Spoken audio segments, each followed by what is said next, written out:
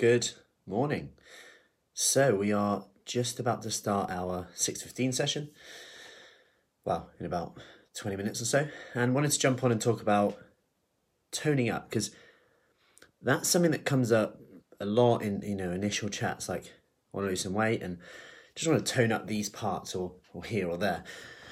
And I thought it'd be good to kind of go over what toning up actually means and what we mean by that, because we say it a lot, and when you actually think about what does it actually mean, it's often things that we often say we don't want. So toning up actually means losing body fat, which is the thing we often say we want, but also increasing muscle mass, which is often the thing that, hey Kim, it's often the thing that we say, oh, I wouldn't want to put on any muscle.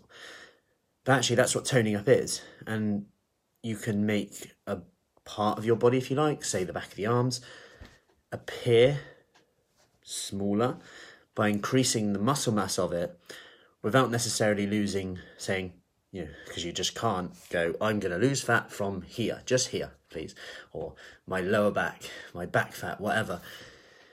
You can't choose where you lose fat from, but you can spot enhance. So spot enhance means training the muscle, helping the body to change shape. And to do this, you need a few things to get this toning up effect. One, you need a calorie deficit. The calorie deficit in, out. This will ensure that you're losing body fat.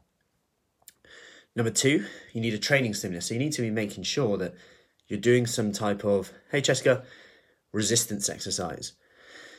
So this could be body weight, as we do. And I've just been doing pull-ups, if you're wondering why I'm a little bit out of breath still, actually.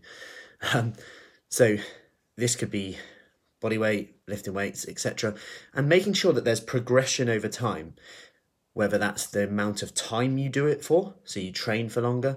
I know that's not doable for everyone, so that could be the weight you lift, or it could be the tempo that you actually do the training with. So for example, today in our workout at 6:15, we will be doing some slower work. So like going down quite slowly, so you're really able to feel the muscle a bit more without actually overloading the joints too much with more weight or too high impact stuff. So they're kind of the key variables that you would need to tone the body. So you've got the muscle stimulus in one aspect, and then you've got the calorie deficit in the other to help with that body fat loss. Now, you also need to make sure you're getting enough protein in.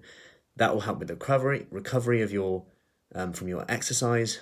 It can also help with aches, pains from the exercise, but also that's kind of the raw materials, if you like, to help you tone up and build that muscle. Because let's just have a look at what it actually means to tone up. The impacts on your metabolism are huge, like how you handle blood sugar. So your blood sugar levels will likely improve by toning up, losing body fat and putting on muscle.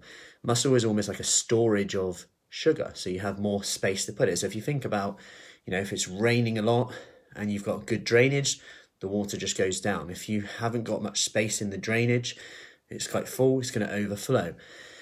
If you think about that as your muscle, you got energy coming in, you got sugar coming in, your body will store as much as it can in muscle in your liver, but any overflow, then you've kind of got excess. Your body has to deal with it. So it's a very simple analogy, but if you think about the benefits there, blood sugar levels, not to mention just metabolic syndrome as a whole, like blood pressure, cholesterol, all these things that will improve with a calorie deficit and a stimulus there to tone up. Now, you can often then go into, okay, if I put on some muscle, does my metabolism increase? Will I burn more calories at rest? In short, probably yes. Like muscle will burn more calories than fat at rest. Plus, not to mention this kind of goes up even more now, because if you're fitter, stronger, you've got more muscle, say, you might be more likely to say yes to doing more things. That bike ride with the kids, that longer walk, that hill walk, getting the stairs instead of an escalator. One step at a time, of course, but these add up. Like, I'll never forget having a chat with one of the ladies who was like, oh, I haven't done any exercise this week. And I was like, well, what have you done? She's like, well, I have been for a bike ride, da-da-da-da-da-da. She's saying all these things she's done with her kids. And I was like, would you ever normally do that? She's like, no. But just because she hadn't done a specific session, she was a bit like, oh, I haven't done any exercise. And I was like, that is exercise. You're still doing it. But my point is that she's now able to do more because she's stronger and fitter. So that creates that kind of nice cycle, that domino effect, that then we're burning more calories because we're saying yes to more things. Stuff is just easier. We no longer have to say to someone else, can you carry that box? Like Wendy said the other day, she messaged me saying, I'm moving boxes and all sorts of stuff that I used to have to get my husband to move. Like all those things add up. And then our NEAT, which is the exercise, the calories that we burn outside of exercise, just through day-to-day life, goes up.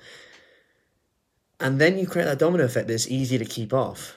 Easier to lose the weight than keep off. Not easy, don't get me wrong, but easier than it would be just going, right, I'm going to eat as little as possible and try and move as much as I can, even though I'm tired and struggling to stick to this. All I can think about is food. So I hope that helps. A little bit of a rundown on essentially how to tone up, what it means and what it means for your metabolism. Have a great day. Any questions, just let me know and speak soon.